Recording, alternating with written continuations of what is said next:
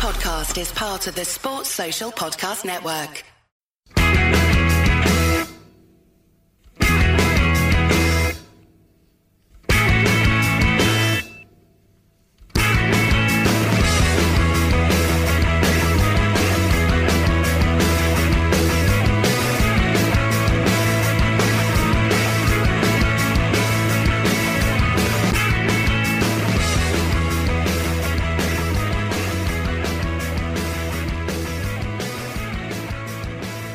Welcome to Monday's episode of the Terrace Scottish Football Podcast. I am Craig Fowler, and we're going back in time a little bit here and doing it kind of old style earlier in the season, but not that we'd ever attempted it before then. And basically, I'm going to have one guest on, and then I'm going to have another guest on, and we're going to cover the 5 games that way. That's probably a more clearer way of saying that. And the first guest today is Mr. Craig Cairns. Hello, Craig.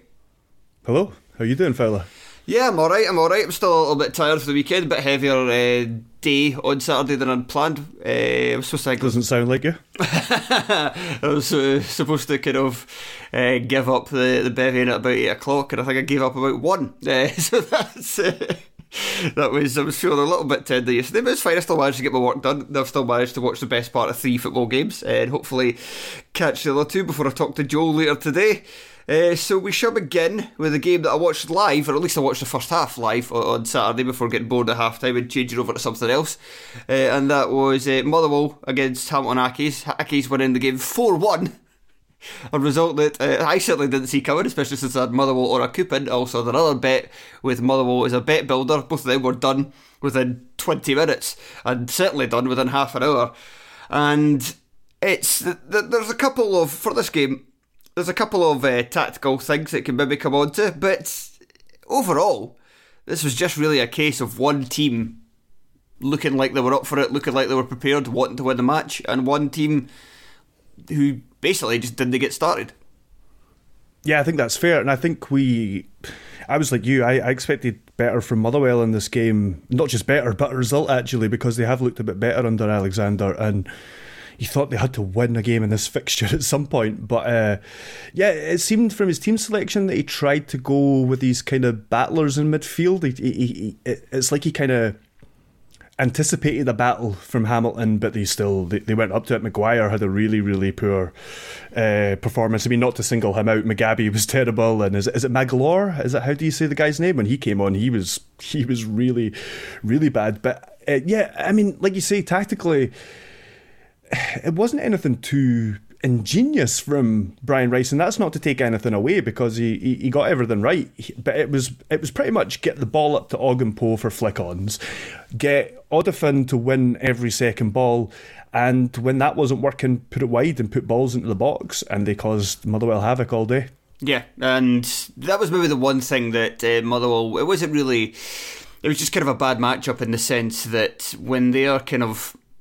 But again, it goes back to kind of effort, because like the Accies back 3, like on the brief time they were playing as a front 3 together, because obviously they had to make the early change after O'Donnell was sent off. But when they were playing as a 3, every time the ball was kind of knocked forward from Motherwell, the Hamilton centre halves dealt with it.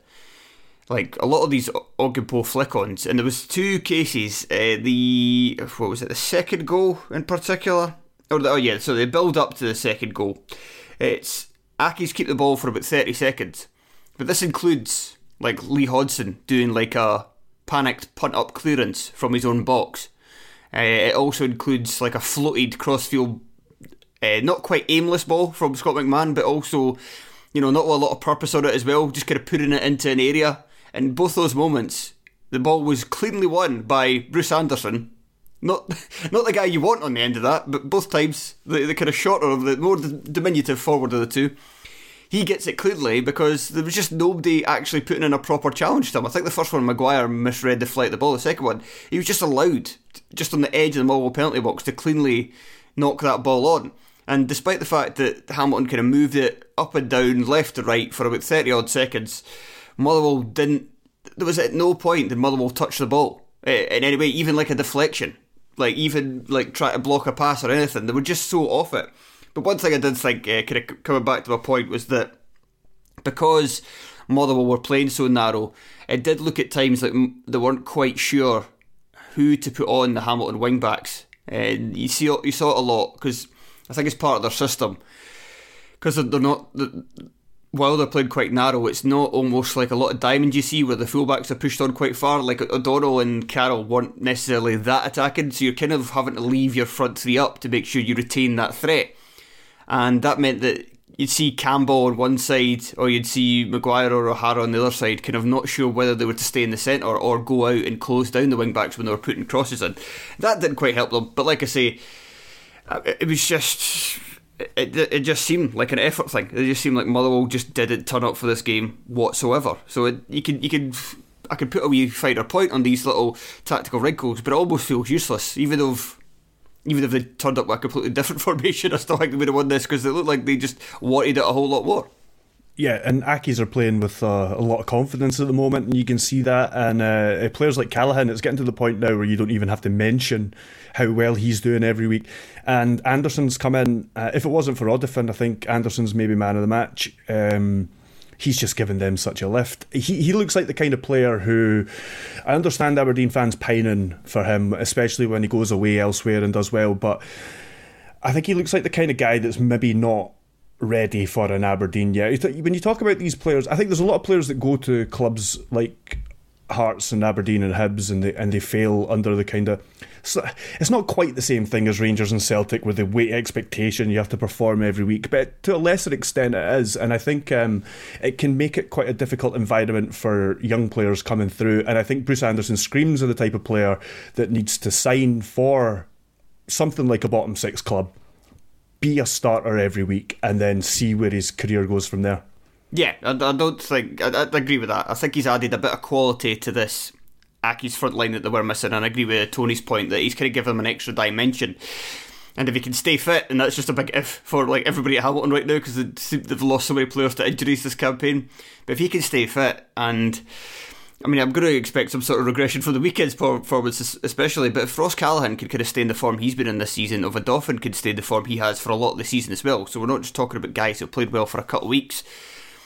Like Oggenpo has been pretty poor for a lot of this campaign, but if he can close this season the way he closed last year, and the back three's kind of starting to look a little bit more solid than they have done, then I'm starting to look at all these pieces and thinking they're going to bloody do it again, aren't they? Like, it's just, on paper they still have in my mind the weakest squad going, but Anderson's just given them that little bit something different, that little bit of quality in attack in terms of somebody who can, control the ball naturally. And I mean, I know Oggenpo scored and Moyo scored as well. And Oggenpo was a little bit lucky with, I think, Mugabe kind of tackled it off him, but Moyo's was a really nice finish. But typically those are guys that especially when they play together, there's no kind of subtlety to their game at all. It's just two bruisers trying to make life as difficult as possible. And just having somebody different in there, like Anderson, gives their attack more balance. It also kind of helps Callaghan as well, who is basically...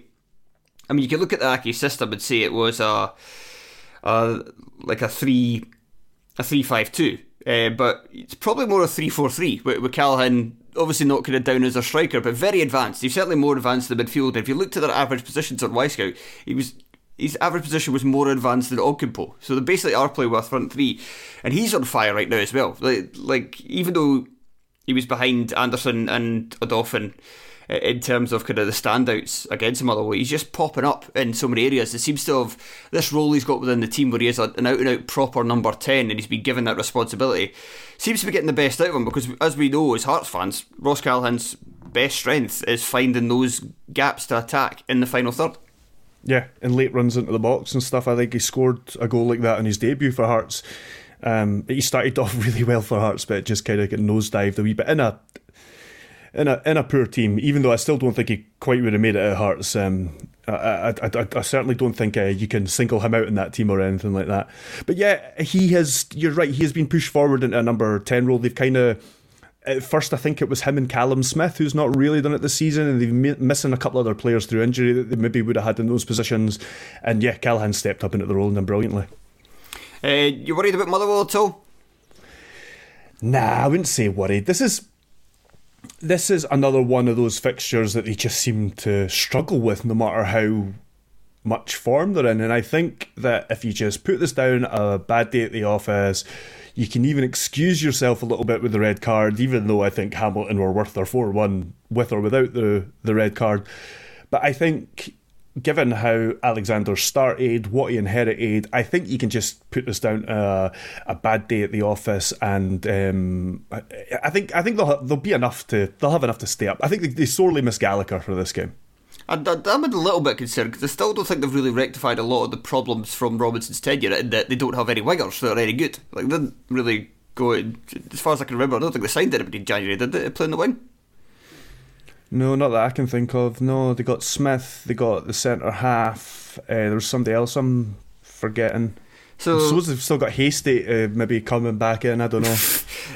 Gear up on him. So I suppose if you look at the sides and you compare them to Ross County and Hamilton, there's definitely a lot of talent there, but I just don't know if they've had their manager bounce under Alexander and things kind of changing from him to Robinson, then that would be a bit of a worry for me, because it just still seems like there's a lot of the same issues with the team itself, and a different personality in the dugout.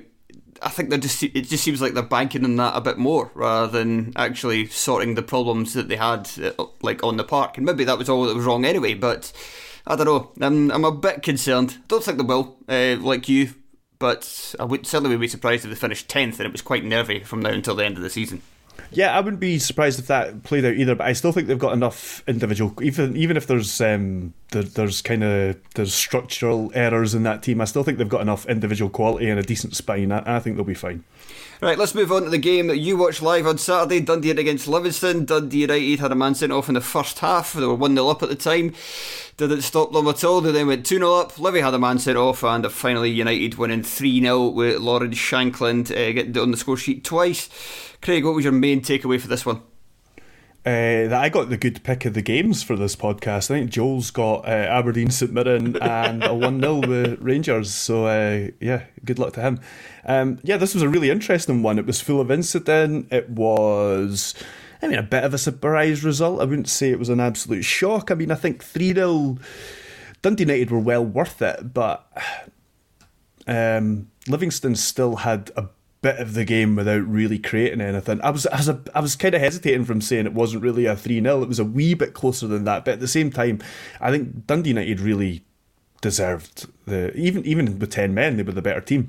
And the last 2 weeks, the biggest difference is it's looked more like an actual football formation, and they've got the ball to Shankland in the box, and he scored 3 times. Yes, they have actually started to look like, as I said on last week's View for the Terrace, they look like a football team now at both ends of the park, rather than just one that could be fairly well organised and dogged defensively. And it was another, and also as well, Mellon kind of fixed the one problem for last weekend, which was that Mark McNulty wasn't any good in the game against Ross County, and he was taken out for Lewis Apari, thank you. And Apari certainly was more effective. He wasn't outstanding by any means, but he made a lot of kind of intelligent runs, including for the second goal to help kind of free up space for Shankland. He just looked a lot more comfortable coming in off the right. He was, to be fair to McNulty, Apari was playing a little bit more narrow, and United were playing a bit more narrow in general than they were in the game up at County the other week, which I think probably would have helped McNulty as well. But Apari certainly showed that he was the right man to come in. Sporla as well on the left. You think if he's going to be playing on the left, he's going to be kind of hugging the touchline, or at least close to that. He was very narrow as well, but it's kind of evidenced by the goal in the first minute, where there's basically just 3 strikers in the box for Jamie Robson to try and hit with a cross. And you were mentioning there, saying, like, I thought that Livy had a spell not long before the red card where they looked like the better side and the team more likely to score the next goal. And I don't know whether, because the second goal came so quickly after the red card, that I don't know whether it was that completely knocked the stuffing out of them, and they just, from that point forward, didn't believe that they could get anything from the game, or whether they just didn't really know how to attack United after the red, because United done what Rangers have done throughout the Gerrard's time in charge of the club. Instead of when you get a man sent off, as most teams do, go to 2 banks of 4 and 1 person up front, they instead went with a 4-3-2. So it's basically just keeping it narrow, give the wings up, hope you'll protect your box whenever crosses come in, and they weren't really even troubled that much for the rest of the game. J. Emmanuel Thomas missed a great chance at 2-0, which again might have given them a lift and might have made things different. But Livingston looked a lot kind of more dangerous before it went to 10 minutes. I just think it was probably a combination of just having that second goal and deflating them a little, and also just feeling a bit discombobulated against what they were trying to play against. But it seems now that any time a team goes down to 10 men, if you go 2 banks of 4 and 1 up front, your manager probably deserves to be sacked. You're just inviting the game on to you. Yeah, it was pretty good. And not only that, he took off the goal scorer at the time as well, which it wasn't even like a decision, like, you know what I mean? All the sentiment was taken out of that decision. It wasn't like, oh, well, this guy's scored and is on a high, I need to shoehorn him into the system somehow. It was like, no, he has to be sacrificed. And the guy that came on was possibly man of the match. He was involved in absolutely everything, Harkes, when he came on. And that's I think he's not the best player to start against Livingston. I can see that he's not the battling type, but in a game like that's open, he really came into his own, and right, I mean, his first touch was to play that through ball for Shankland, which was one of the passes of the game. He gets Fitzwater sent off, when I know it's not a red card, but he gets Fitzwater sent off. He's involved in another chance down that side just after half time. I think, is he involved in the third goal? I can't remember, but he was just, it was an absolutely fantastic performance from Harkes, and it was a really inspired substitution at that point in the game from Mellon. I'm going to shock you. I actually think it was a red card looking at it again.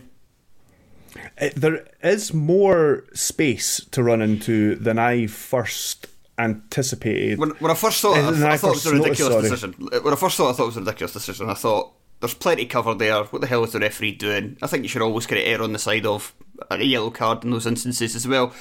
But when you look at it again, I think it's a very strange one. It's a strange because of the angle he's attacking the box at, like coming right on to like the point of the the point of the box. Like I don't know what other word there is to describe it. Like it's running parallel to the goal, like that point at the edge of the box. He's kind of running diagonally through that, which is not the typical thing you see an attacker doing. There is Nicky Devlin alongside, and there's also Julian Serrano coming in for the other side. Now, when Hearts hits the deck, it looks like there's plenty of opportunity for, if not Devlin, to get there and put a challenge in, then at least Serrano coming across to narrow the angle and to make it maybe not a quite clear and obvious goal scored opportunity.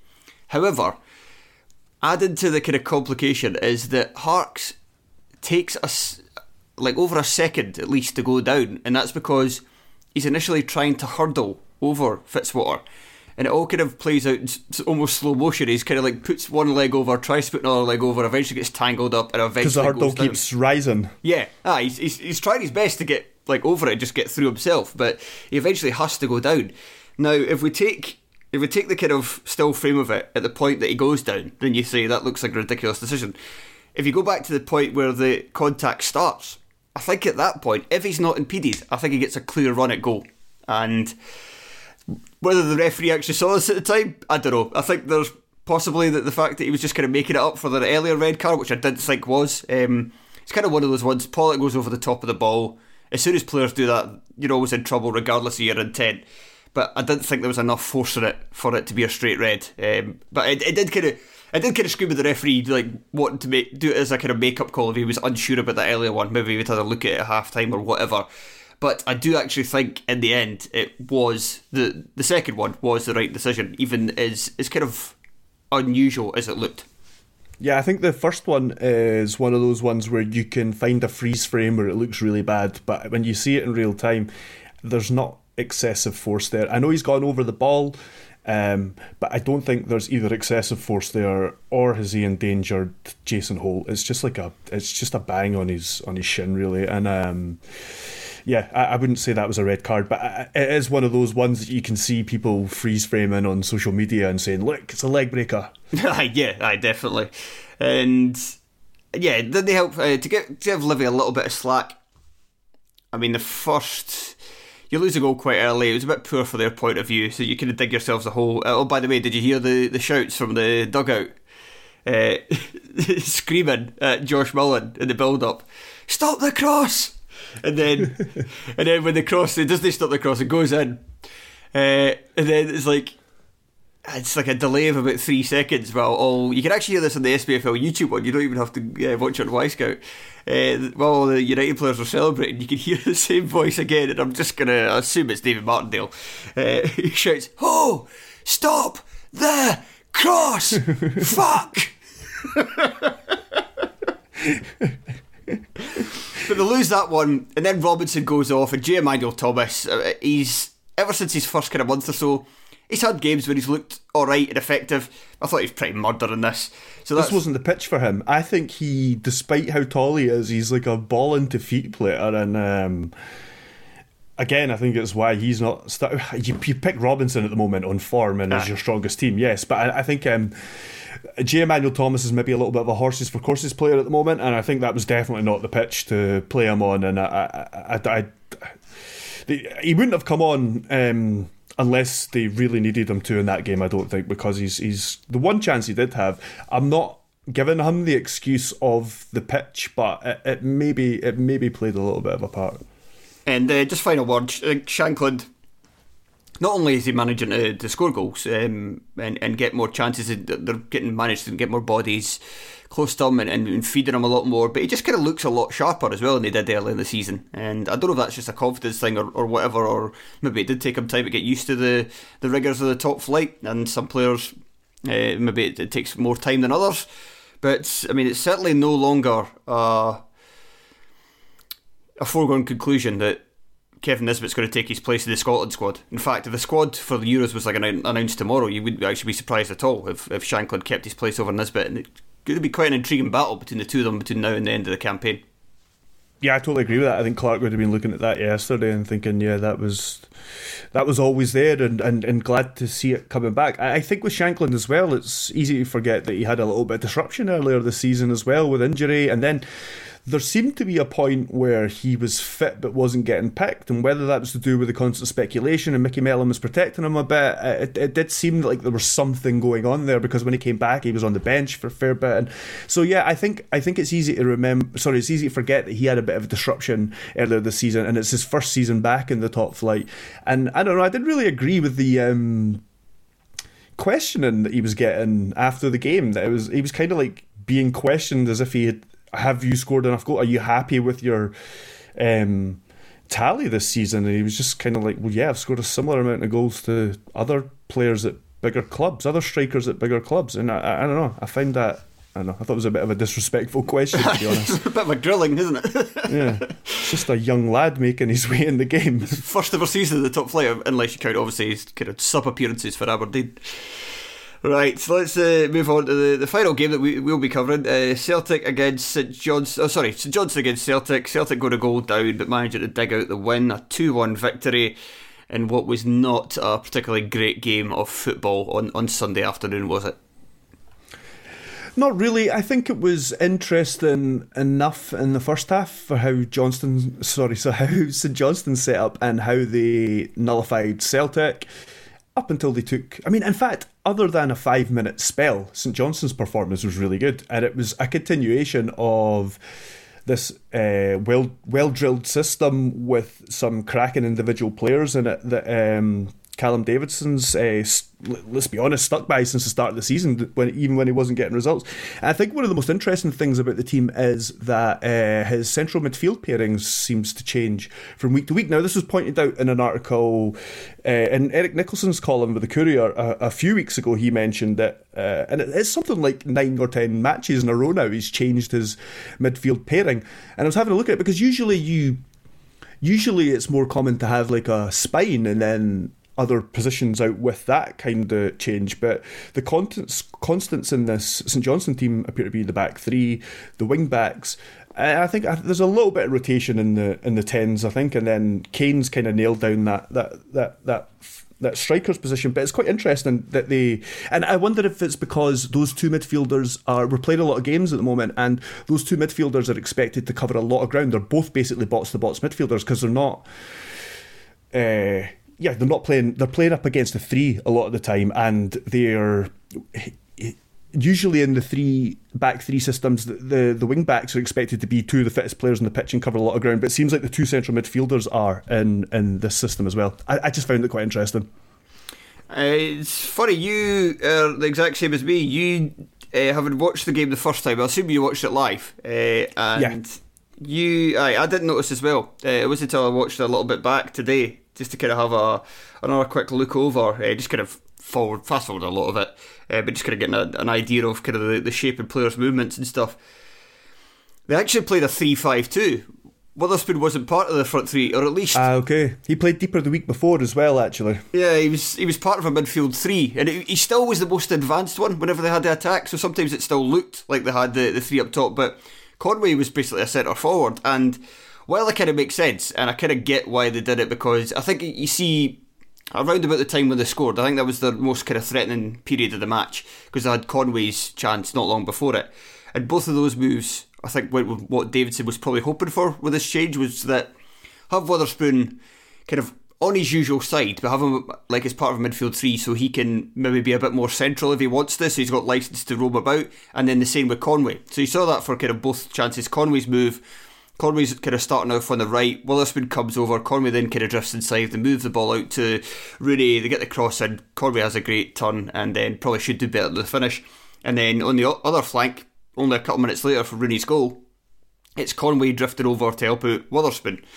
And you maybe don't get quite as much of that movement, and if you've got 2 10s, you can maybe do that against a weaker opponent, but against Celtic you probably want to keep your defensive shape a bit more, and also kind of having Witherspoon a little bit deeper probably allows for that as well, to have one more man in the centre of the park, so that you're definitely not getting overrun there, especially since Celtic are playing with a diamond with an extra midfielder on top of it as well. So basically 5 centre midfielders in the Celtic team. Weren't playing a diamond. Celtic were playing let's get all our best players on the pitch.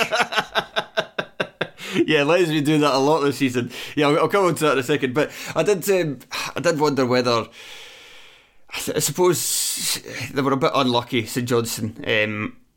Like you say, they still had a very kind of good game plan. It was just like a 5-minute spell that let them down. And also as well, if you see the start of that move, and all it is like a simple ball played like in behind Kerr, and Kerr kind of misreads the situation slightly, thinks that Christie's going to cross first time, Christie takes that extra touch, Kerr's kind of committed himself. Without that, it's maybe St Johnstone going to win the game, or if not, get a point. But at the start of that move, Sean Rooney was so advanced that he was level with Conway, like at the point of the attack. It looked like a 3-4-3 at that point, but Rooney was the other forward. He just scored from that position, to be fair. Yeah, but I wonder if they just got a little too excited at that point, and maybe you just want to keep it a little bit tighter for the next, 10 minutes or so, and then maybe try and pick them off on the counter as they get a bit desperate. But yeah, so that was... But Celtic... So we've said a lot this season that usually when teams play Rangers, the operation was a success, but the patient died. For Celtic, this one, the operation was a massive failure, but the patient somehow miraculously survived anyway.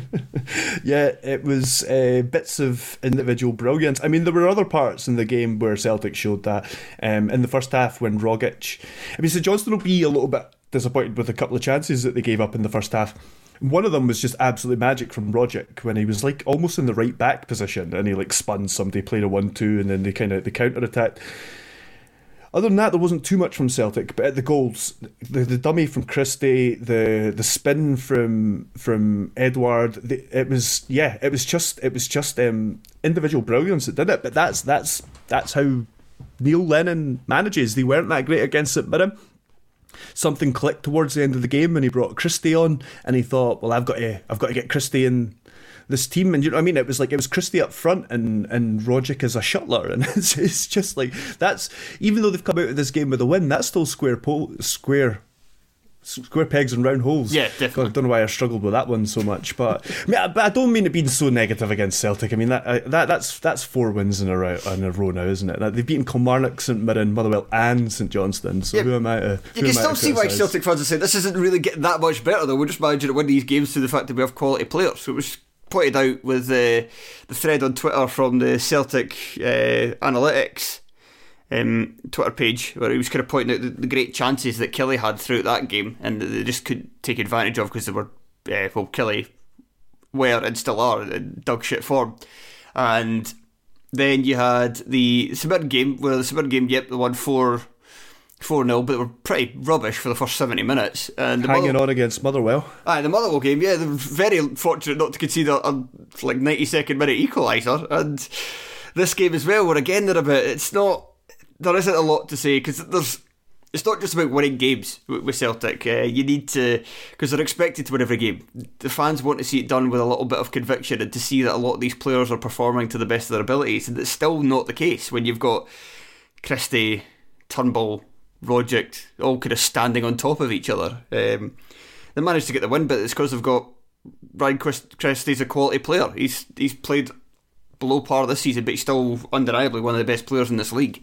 He showed a couple of moments of magic, and Edouard, now 6 games scoring in a row, when he clearly fancies it, and he does at the moment because he knows, he's maybe realised that this is his best chance of actually being able to leave Celtic, is if he plays well and they sell him in the summer, because he's only got 1 year left on his contract, then he better start. If he wants to get the kind of move he wants, he's going to have to start scoring goals. So, funny that, he's starting to score again. But in terms of giving Neil Lennon any credit, nah, fuck that.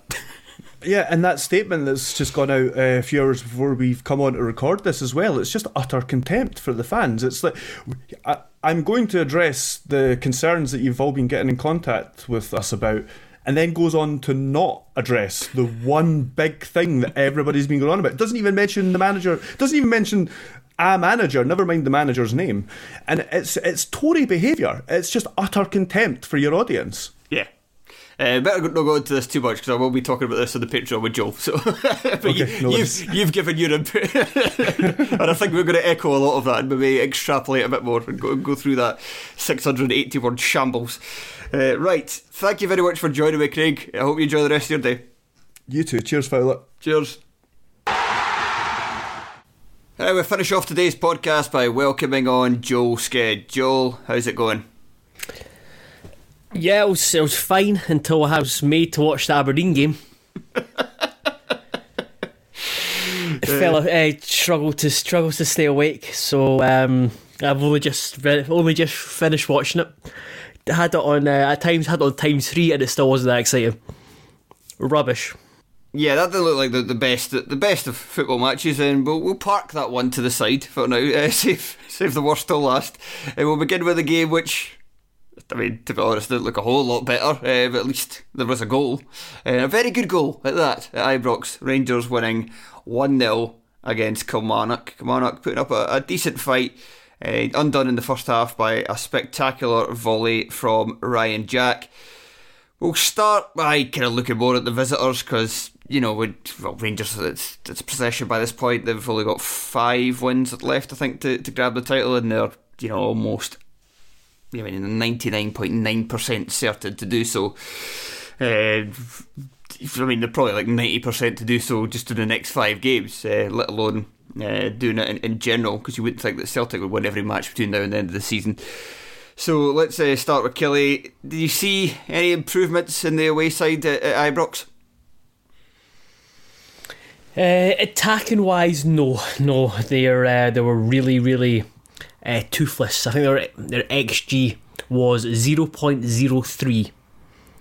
Wow. They had a Greg Kiltie shot, which was about right. So yeah, any time they got into the final third, when they were building up play, you just knew that they weren't going to threaten Rangers at all. So I watched the first half on Saturday when it was live, and then watched the rest today. And on Saturday, I was just so unimpressed with Kabamba, especially his first half performance. Everything that went up to him. It came straight back. It just went back to Rangers. He struggled to link play, didn't hold the ball up and release pressure. A lot of second touches were attempted second touches were tackles. It was really poor from the attacking side. The defensively, I thought they were okay. Dika Mona had a few really, really dodgy moments, but I quite like the look of the new signing Medley. He seems very, very composed, also quite quick, big, kind of dominating, and you can see that. I think if Kilmarnock are to get out the bottom, score goals, look dangerous, then they need to play Mulumbu and Tushbola in the middle. Kelly fans may disagree with me with that, but if Kelly were going to do anything against Rangers, it would come from those two. So when you say them together in the middle, do you mean as a 3 or do you just mean as a 2? Probably as a 3. I would try and push Malumbu as high as possible, because obviously when he first came to Kelly, I was sort of when he was in the Premier League as a defensive midfielder. Then he came to Kelly and he looked pretty good at, if not quite being that kind of number 10, certainly being a player who can join midfield and attack together and certainly create chances as well. So just because I just look around the Kilmarnock final third and they've not a lot. So Kelty played, Mackenzie played. Mackenzie's average possession was essentially on top of Houndstrup. So it was just my fear for Kilmarnock is just a lack of punch in the final third. And it was evident again today. But I think Chupola and Malumbu have the capacity of getting the ball into those areas that they might be able to do something. But they have made a signing as somebody who certainly in the past has given Scottish Premiership teams a little punch in attack, in Kyle Lafferty. Yes. 33-year-old Kyle Lafferty. More clubs than Tiger Woods, I think the saying would go. And on the face of it, I think it's a kind of sign that Killie need. But this could easily be a disaster as well, couldn't it? Yes. Kyle Lafferty is not someone I'm a massive fan of, but he has got his finishing ability at times is incredible. I always go back to that the goal against Celtic in the 4-0 win, is that he took it so early, and I remember hitting it thinking, why the hell are you shooting from there? But especially that finish where he's on the right hand side of the box and he's shooting a cross goal, he's really, really good at it. My kind of big issue is that just the composition of the Kelly team, who kind of plays with Lafferty, because you do need legs around him, because he's not going to do a lot of running. I don't think he's the best at holding the ball up. I think he's okay at linking play, but you need someone to create chances for him, and there's just lacking so much creativity. It's incredible. Yeah, they really have. It's been startling how kind of quickly, because as I got to the point, I think everybody blamed Alex Dyer, but now you're right, you're suddenly kind of looking at that team and going, maybe we were overestimating it a wee bit earlier this season, and because you're right, like the lack of creativity is quite galling at the moment, and somebody's going to need to step up. Kilty's had moments this season. If he can get a bit of form, also as well, Chris Burke not starting this one was maybe, I think, I mean, we're kind of talking about Kelly and a lack of creativity. While they had a kind of a lot of players push forward, you wonder whether some of the personnel going with just one up top in Kabamba, who's, barring that game against Celtic, hasn't really looked that great, and as a lone attacker. You've also got Burke playing very well in the midweek game against Motherwell. Yeah, they didn't score, but he looked one of the more dangerous players. He drops out for Mackenzie. This was probably, even though they were kind of pushing numbers forward, as was highlighted on Sports Scene, it was still probably a lot to do with kind of damage limitation and thinking that they needed to kind of concentrate more on stopping Rangers than doing their own thing. And they'll maybe look a lot better once, not necessarily when Lafferty comes in, but just like in future games where there's going to be more emphasis on going out and trying to score goals. Yeah, definitely. I think they needed to. It could just be a mindset thing as well. Especially, I think they've got a good run coming up in terms of up to the split, and then obviously they'll be playing teams around them in the bottom six. Is just maybe just the position they play. Even if they're playing further up the pitch, they're getting bodies further up the pitch. When that happens, you naturally kind of create better opportunities. And that's what they'll need for Lafferty. I don't think Lafferty for me, wasn't the type of striker that they required. They needed someone like the easy one to go to is Greg Stewart. They didn't really replace Eamon Brophy. You look at Bruce Anderson. I know it's easy to say with hindsight now because how effective he's been for Accies. It's just.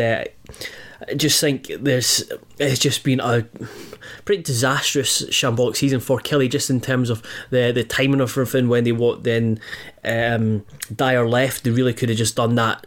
Could have done with that happening a few weeks previous. So Tommy Wright actually had a bit of time in the window to put stuff together. Essentially, 3 or 4 signings in January have been signed by the club, or like kind of James Fowler, and he's kind of just having to essentially deal with the team he's been handed until the end of the season. So it's he's certainly not coming to an easy position.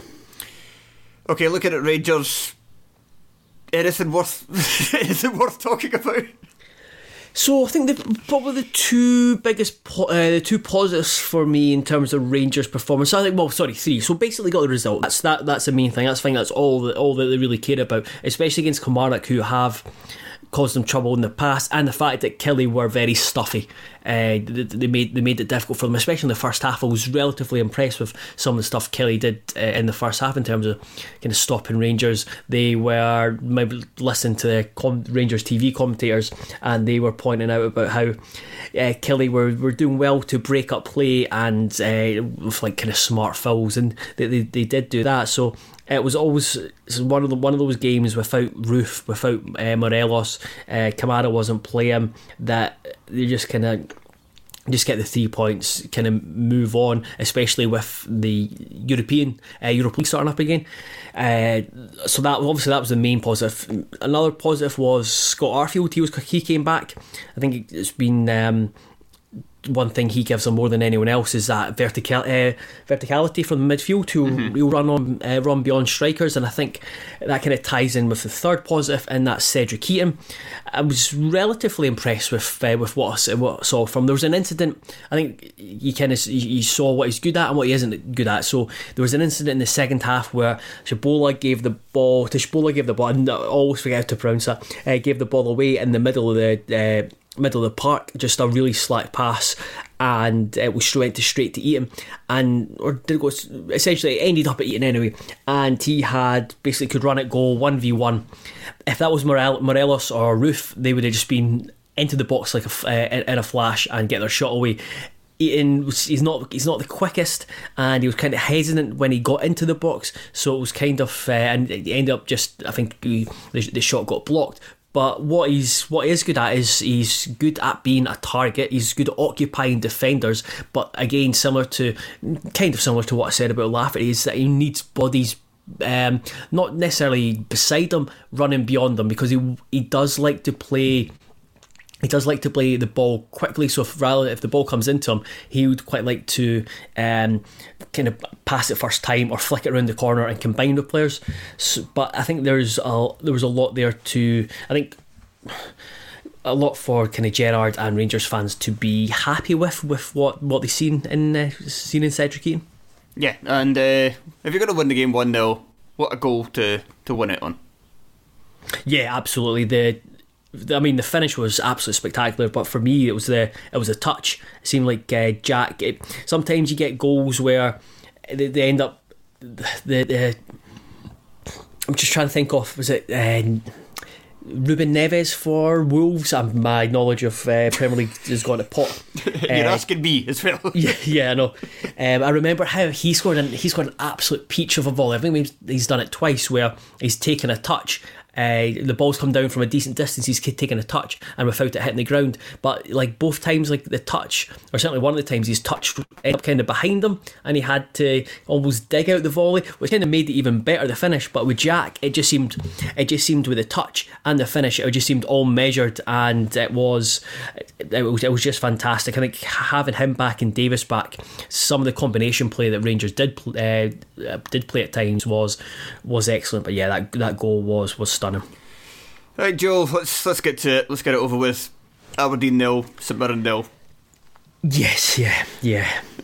It's it was a hard watch. I think the first fault is to begin with, you didn't really notice the wind, and then Dean Campbell played this pass, and you're thinking that is an absolute cracking pass, just be the arc he got on the ball, but it was just the fact that he tried to play it to, was it Niall McGinn made a run down the right hand side. I think he tried to play it to Niall McGinn, and it ended up going just going central. The wind took it central and ended up being almost a really, really nice ball, and so the wind was just horrible. Joe Lewis had difficulty taking a couple of goal kicks or free kicks. Cammy McPherson certainly had trouble taking a free kick and a corner as well. So the wind didn't help matters, but it was just one of those games where the ball just bounced around. There was no. Compare it to Rangers, where they would have sustained possession and would build attacks. There was no building of attacks from St Mirren and Aberdeen. The ball was just bouncing around, loose passes, loose touches, passing it back to the opposition. It just kind of giving away the ball cheaply, and it just made for a really, really, really, really, really scrappy match. I think. Just one thing, kind of looking at the stats afterwards, one thing that stood out was I wanted to check this because I was watching the game and I was thinking, I've made my mind up prior last week, I think it was, when I was watching Aberdeen, and this only emphasised the point. Fraser Hornby, he's not for me. I was looking forward to him coming to Aberdeen just because obviously his time with Scotland under 21s, he was with Everton, didn't play a lot. He's not played a lot of first team football, so I wanted to see what he was like, and I've been really, really unimpressed.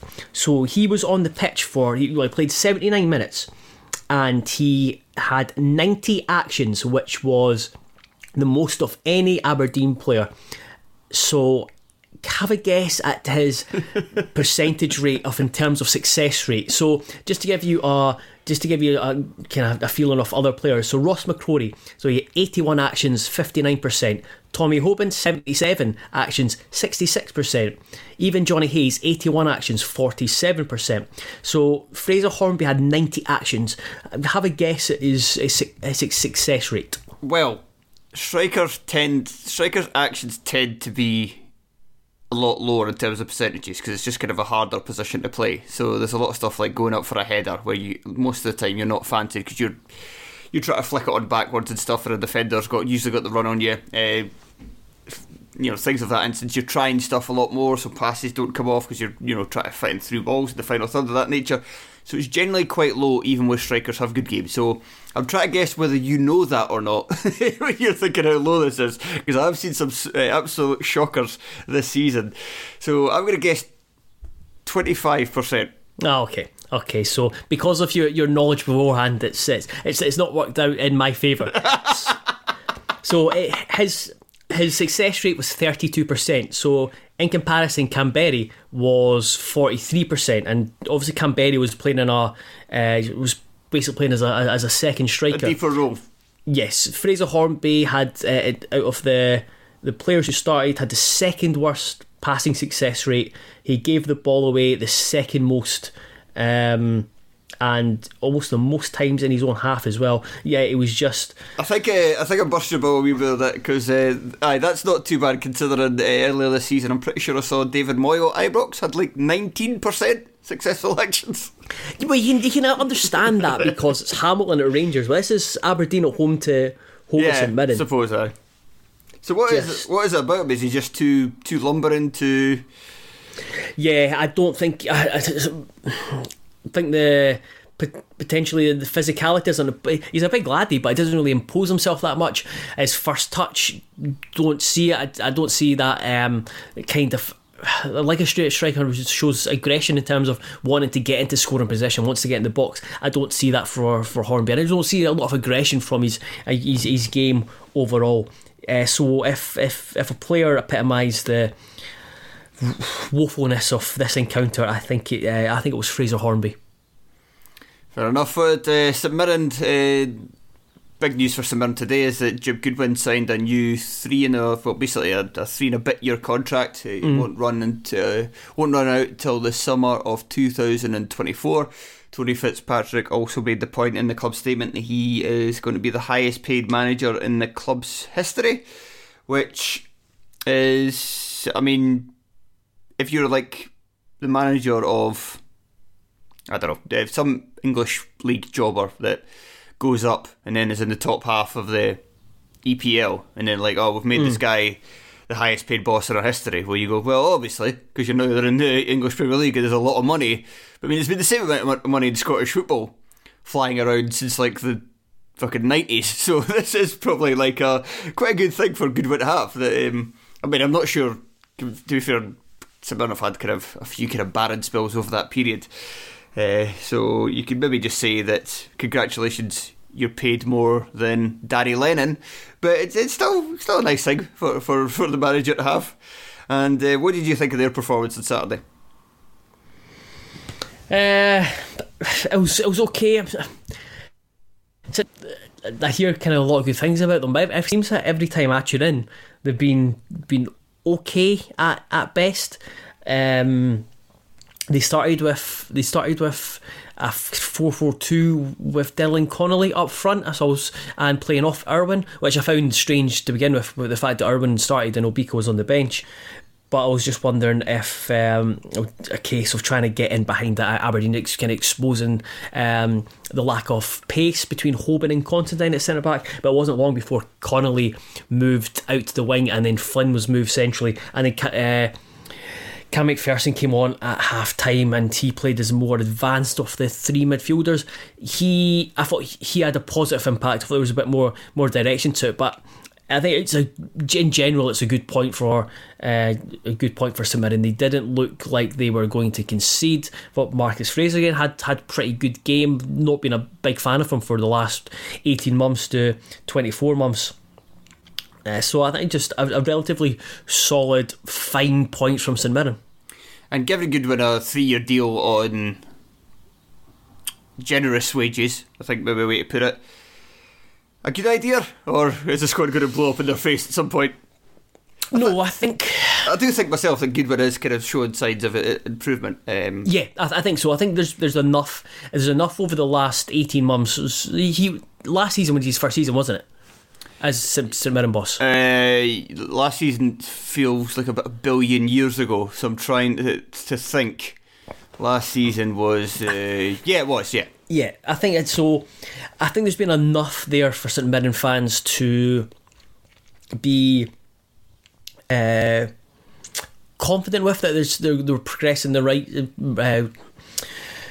the right direction. We talked about before that he came in last season. I think his recruitment's been pretty good, and he's signed well. He's fixed the defence. He has completely kind of overhauled the midfield. And working, they look a bit more dangerous in attack now. So I think it should be good business. Any time someone signs a deal that's more than 2 years in Scottish football, I always think, deemed destined for failure. That there's just so much variable to go in every single top flight season, but there's so many clubs that can just completely change position, have a great campaign one year, completely fall through the door, like trapdoor the next.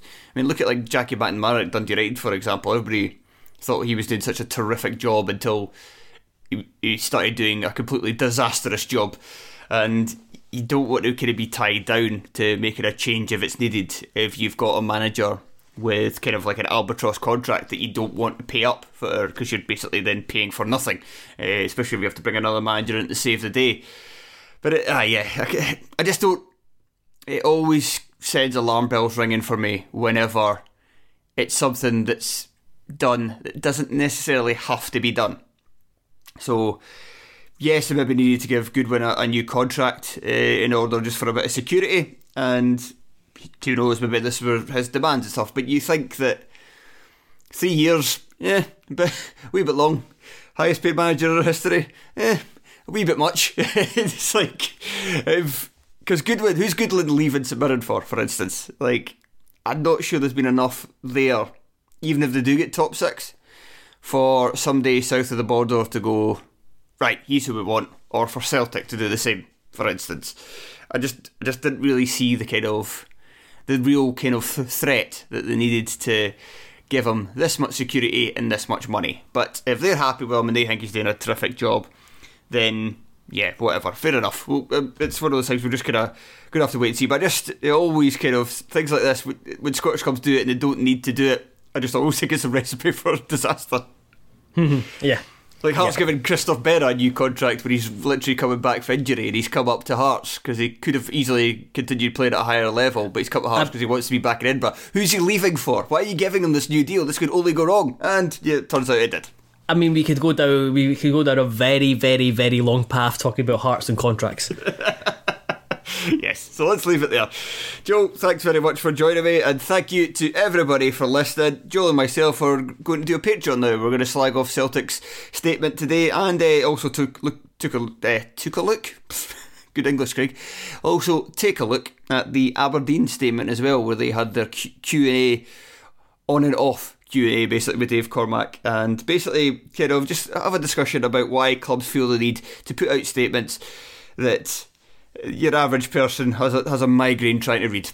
So if you want to hear that, head out to patreon.com/Terrace Podcast. And yes, that's it. Thank you. Goodbye.